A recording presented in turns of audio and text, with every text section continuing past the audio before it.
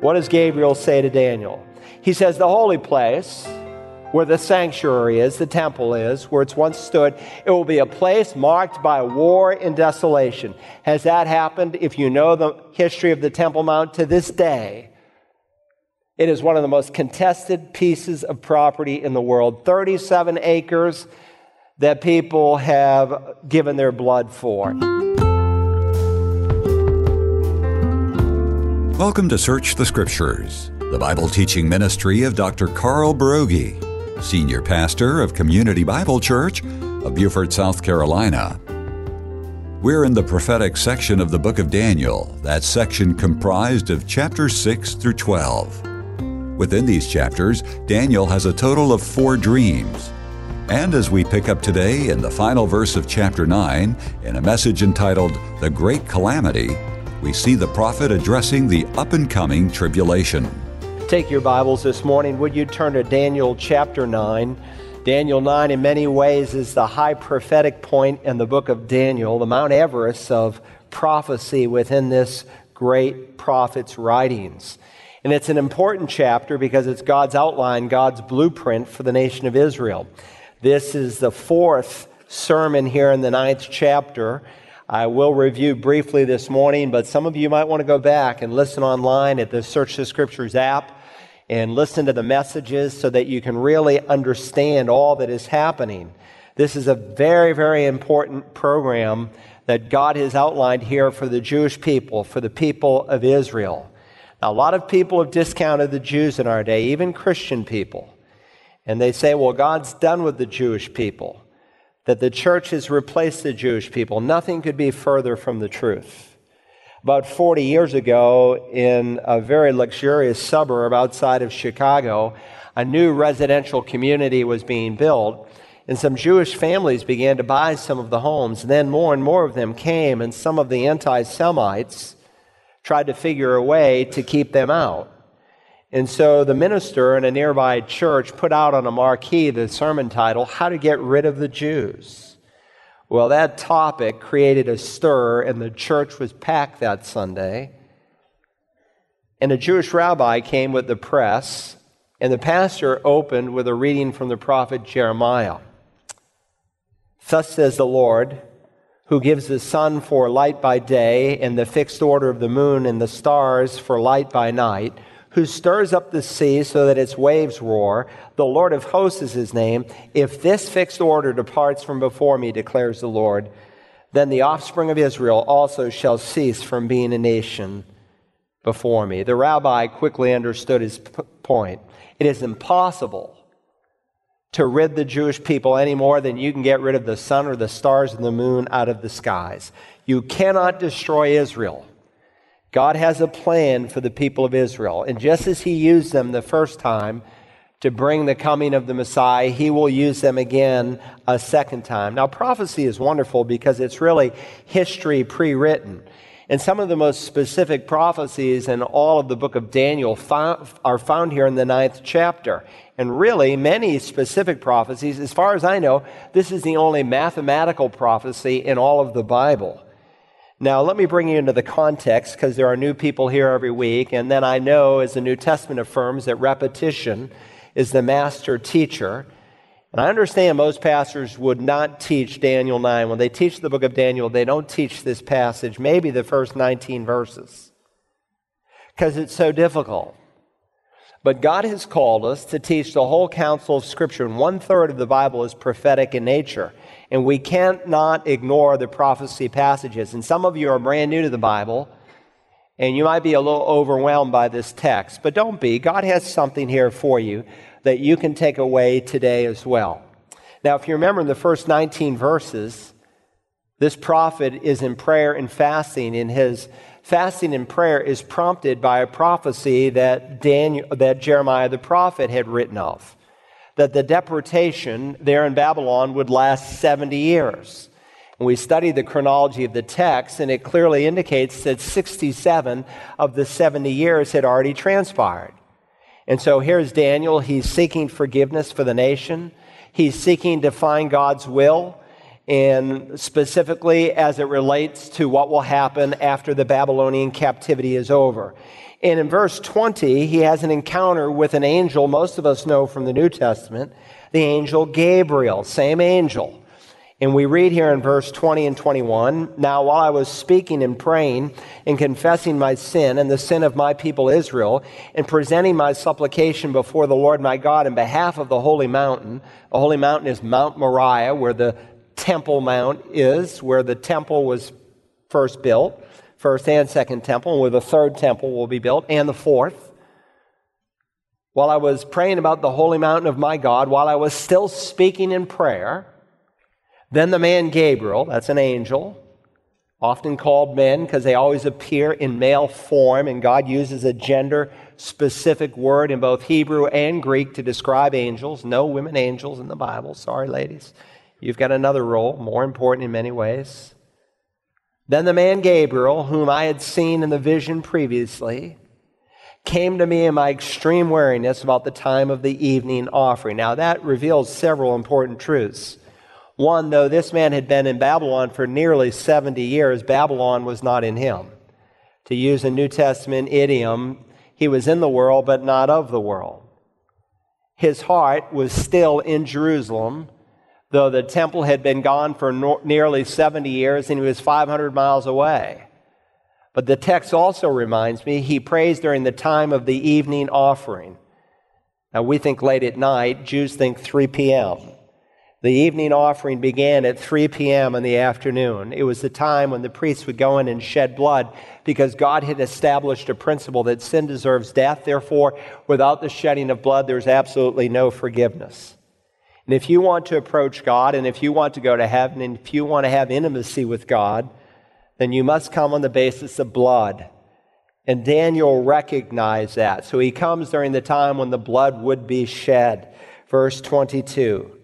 He, Gabriel, gave me instruction and talked with me and said, "O Daniel, I have now come forth to give you insight with understanding. At the beginning of your supplications, the command was issued, and I have come to tell you, for you are highly esteemed.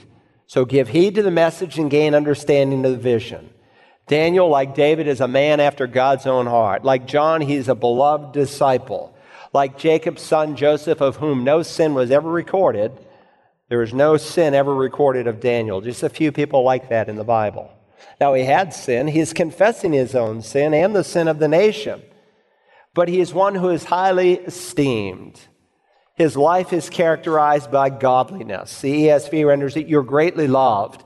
The Net Bible says, "You are of great value." The CSB renders it, "For you are treasured by God." Does that mean God loves others more than some? Clearly not. God equally loves us all. God doesn't have favorites, but as I have affirmed, he has intimates. And if you're born again, you can be one of God's intimates. I think of what the prophet Jude wrote in Jude verse 21, just one chapter. "But you, beloved," writing to Christians, "keep yourselves in the love of God, waiting anxiously for the mercy of our Lord Jesus Christ to eternal life."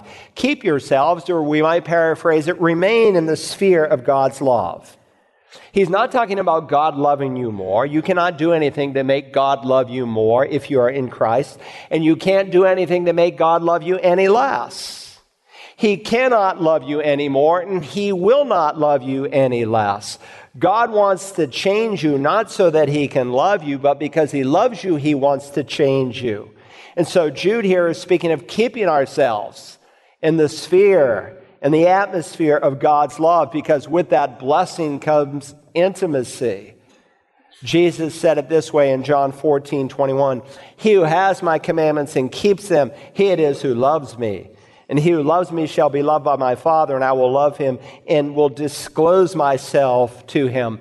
The proof of your love is you obey God, and when you obey, God reveals himself. And if your life is not exciting, if your heart is cold and dead towards the Lord and you've really been saved, it's just because you've compromised and you are in disobedience.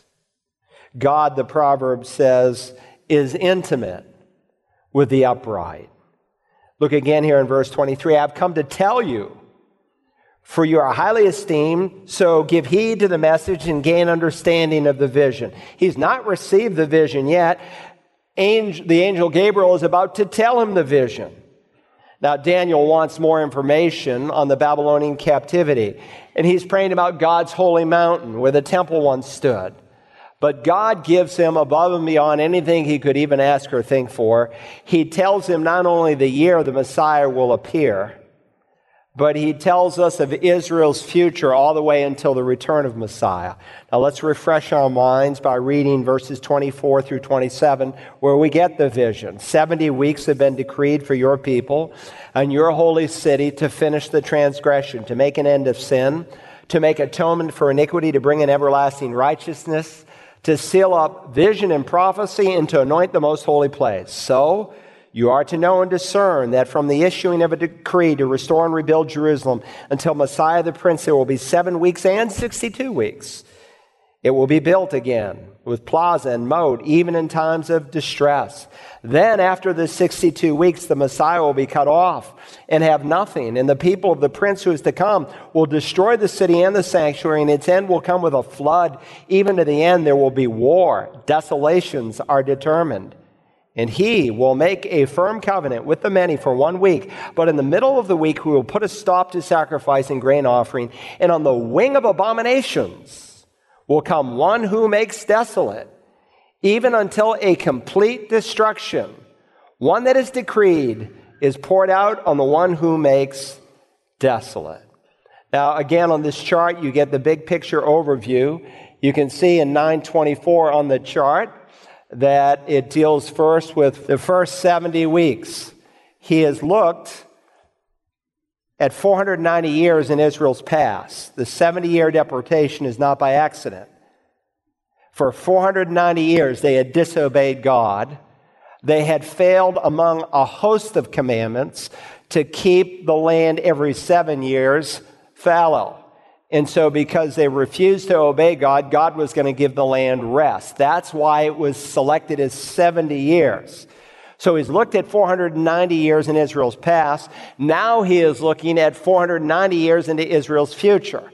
So in 924, we have the scope of the prophecy. We saw 6 Hebrew infinitives, each introduced by that little word to. You should have them all circled or underlined in your Bible. In 925, he tells us what will happen in the first 69 weeks, or 483 years. We've seen that the Jews have not just a week of days like we do, a 7-day week. They also have a week of years, and I established that on 3 bases in an earlier message.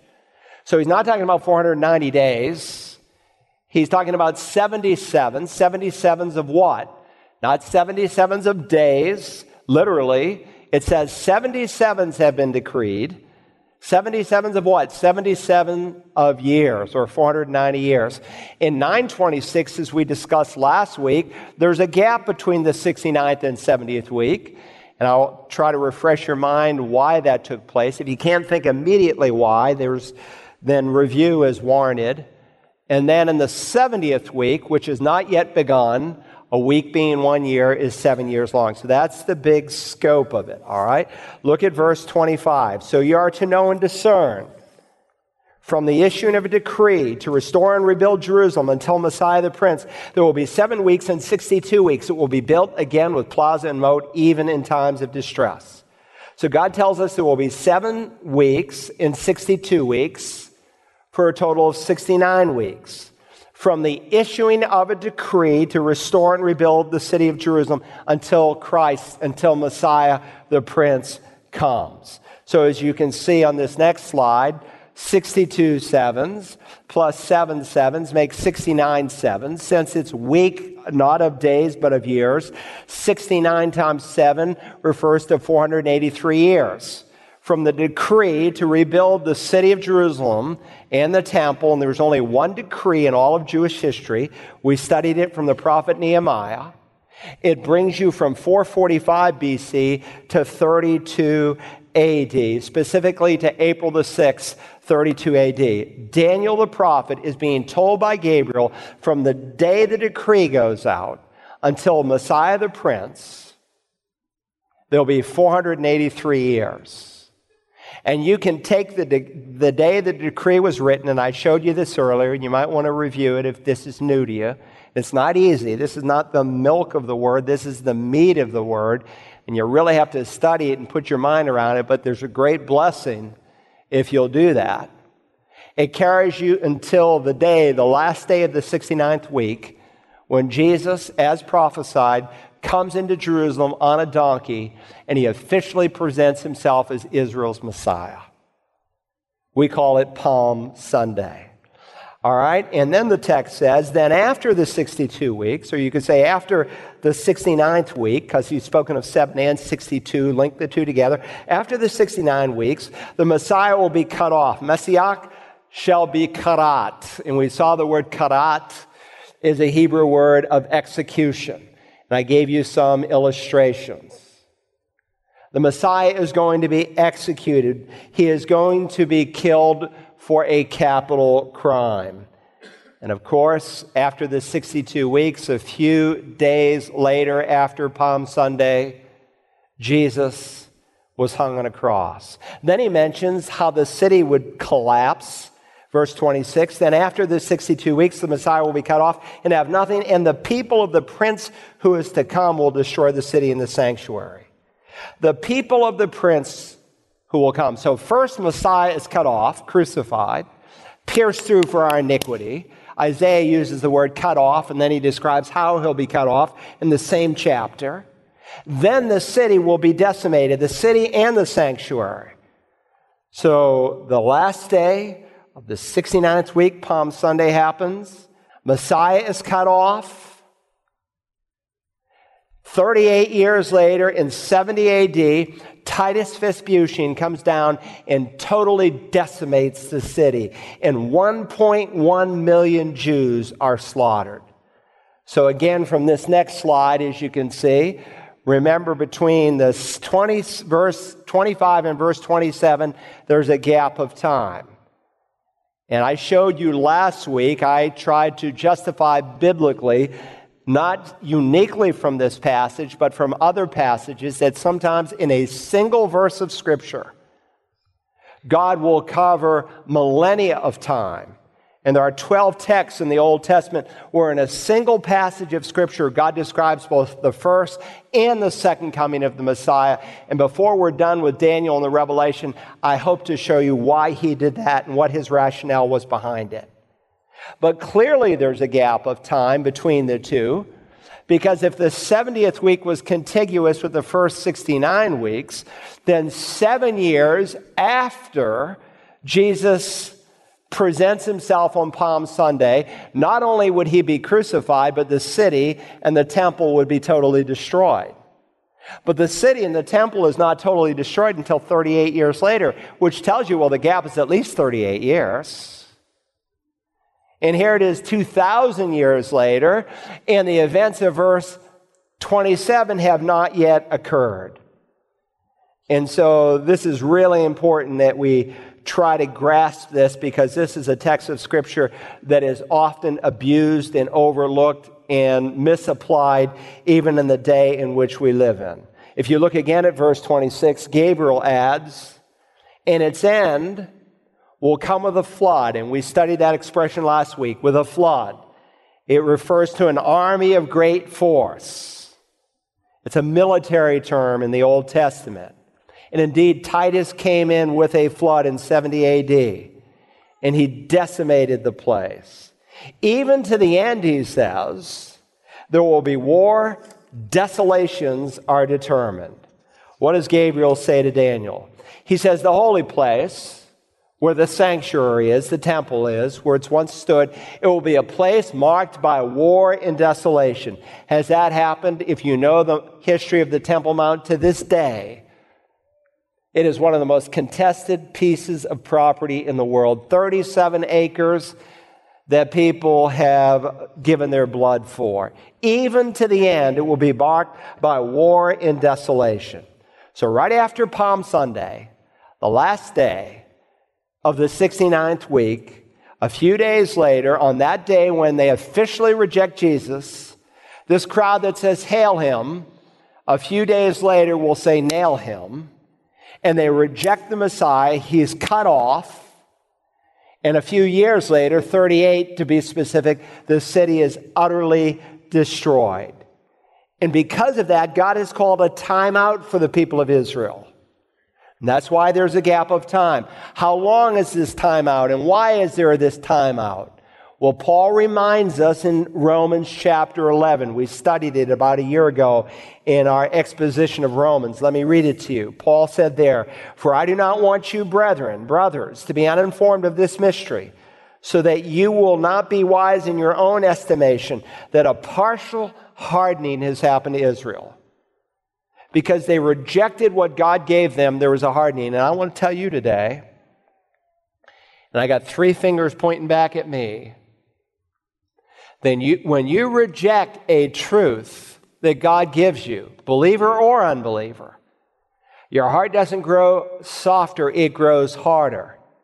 And the most important truth they could ever grapple with, and that's the Savior of the world, they rejected it.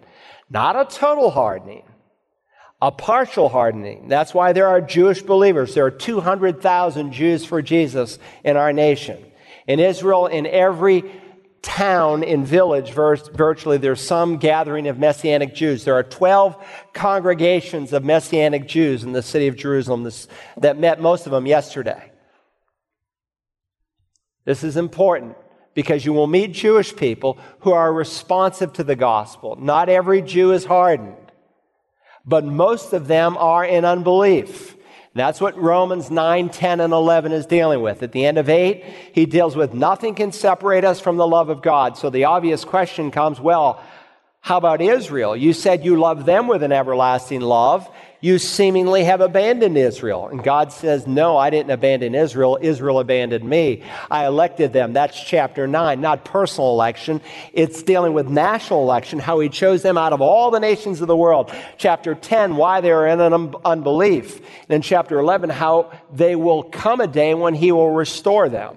And that's why he invites every Jew in Romans 10:9 to confess Jesus as Lord. Now, we apply that to ourselves and to Gentiles, but in the context, he is inviting Jewish people to confess Yeshua as the Lord, as the Kurios. And when will this time end? Until the fullness of the Gentiles has come in. Now, we saw that there are 2 important distinguishing terms in the Bible. One is the fullness of the Gentiles. The other is the times of the Gentiles. The times of the Gentiles speaks of political domination. It started with Nebuchadnezzar, and it's still happening to this day. After Nebuchadnezzar carried the Jews away into captivity, when they returned to Jerusalem, they didn't come back to set up a throne. They built a temple. They established an altar, but not a palace. In fact, there has never been another king that has sat on Israel's throne, ever. Why? Because they have been under Gentile oppression. And even when they were born again as a nation, so to speak, reestablished, the prophet said they would become a nation in one day, May 14th, 1948. It ought to be burned into your psyche because it's a fulfillment of prophecy. Even when they became a nation, the Gentile nations continue to oppose them. The United Nations does not recognize Israel's sovereignty over the city of Jerusalem. And so Jesus said in Luke 21:24, "And they will fall by the edge of the sword and will be led captive into all the lands, and Jerusalem will be trampled underfoot by the Gentiles until the times of the Gentiles are fulfilled." So when will the times of the Gentiles be fulfilled? Very clearly, when the last Gentile comes to faith. It could happen today. No one knows. When the last Gentile says yes to Jesus, when the church is full, so to speak, the church meaning the body of Christ, God will say to his son, "Go get your bride." And then God will call a time in for Israel, and the 70th week will begin. Well, with that said, let me just say this. That's all by way of introduction, all right? That was a long introduction, I know. So what I want you to see today, we're coming now to the 70th week. The 70th week of the 70 weeks of prophecy. And if you want to take some notes, there are 3 simple truths I want you to get. First, the evil king or potentate who is revealed. I use the word potentate so I could get 3 P's and alliterate it, all right? So there's an evil king who's going to be revealed. Verse 27, let's read it again in its entirety. And he will make a firm covenant with the many for 1 week, but in the middle of the 1 week, he will put a stop to sacrifice and grain offering, and on the wing of abominations will come one who makes desolate even until a complete destruction. One that is decreed is poured out on the one who makes desolate. Now again, this next slide, the great interval, there are 69 weeks in verse 25, a gap of time that is unknown. It's been over 2,000 years long in verse 26. And then the 70th week will commence in verse 27. Now, during this final week, during this final 7-year period, remember, this is a week of years. So 1 week, 1 Shavuah, 1 7 is 7 years. And we are told that he, circle that pronoun in the verse, he will make a firm covenant with the many. So we need to ask a question contextually, who is the he? Who does the he refer to? Well, it's no mystery. The nearest antecedent goes back to verse 26. Look at verse 26. Then after the 62 weeks, the Messiah will be cut off and have nothing, and the people of the prince who is to come will destroy the city and the sanctuary. The prince to come did not destroy the city. The people of the prince to come destroyed the city. And so the he is clearly referring to this coming prince. The people of the prince who is to come will destroy the city and the sanctuary. So Daniel recorded that the city, which contains the sanctuary, in the city we call Jerusalem, will be destroyed by the people of the prince who is to come. Please notice, the prince will not do this, but the people of the prince to come will do it. Now, we have 20/20 hindsight because we know the name of that people. It was the Romans. And so in 70 AD, Titus Vespasian came in and demolished the place, totally tore it to pieces, totally decimated the city and the temple. Even the most ardent skeptics, those who try to paint the book of Daniel as having been written after the fact, would be hard-pressed to explain the accuracy of the man of metal and the fact that the Romans would eventually destroy Jerusalem. Tomorrow we'll continue our look at the portrait Daniel paints of the upcoming Great Tribulation.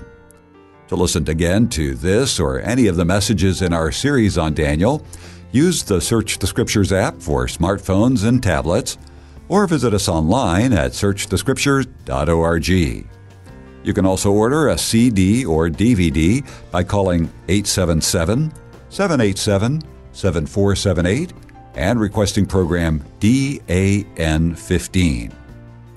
Tomorrow we continue our look at the Great Calamity. Join us then as we search the Scriptures.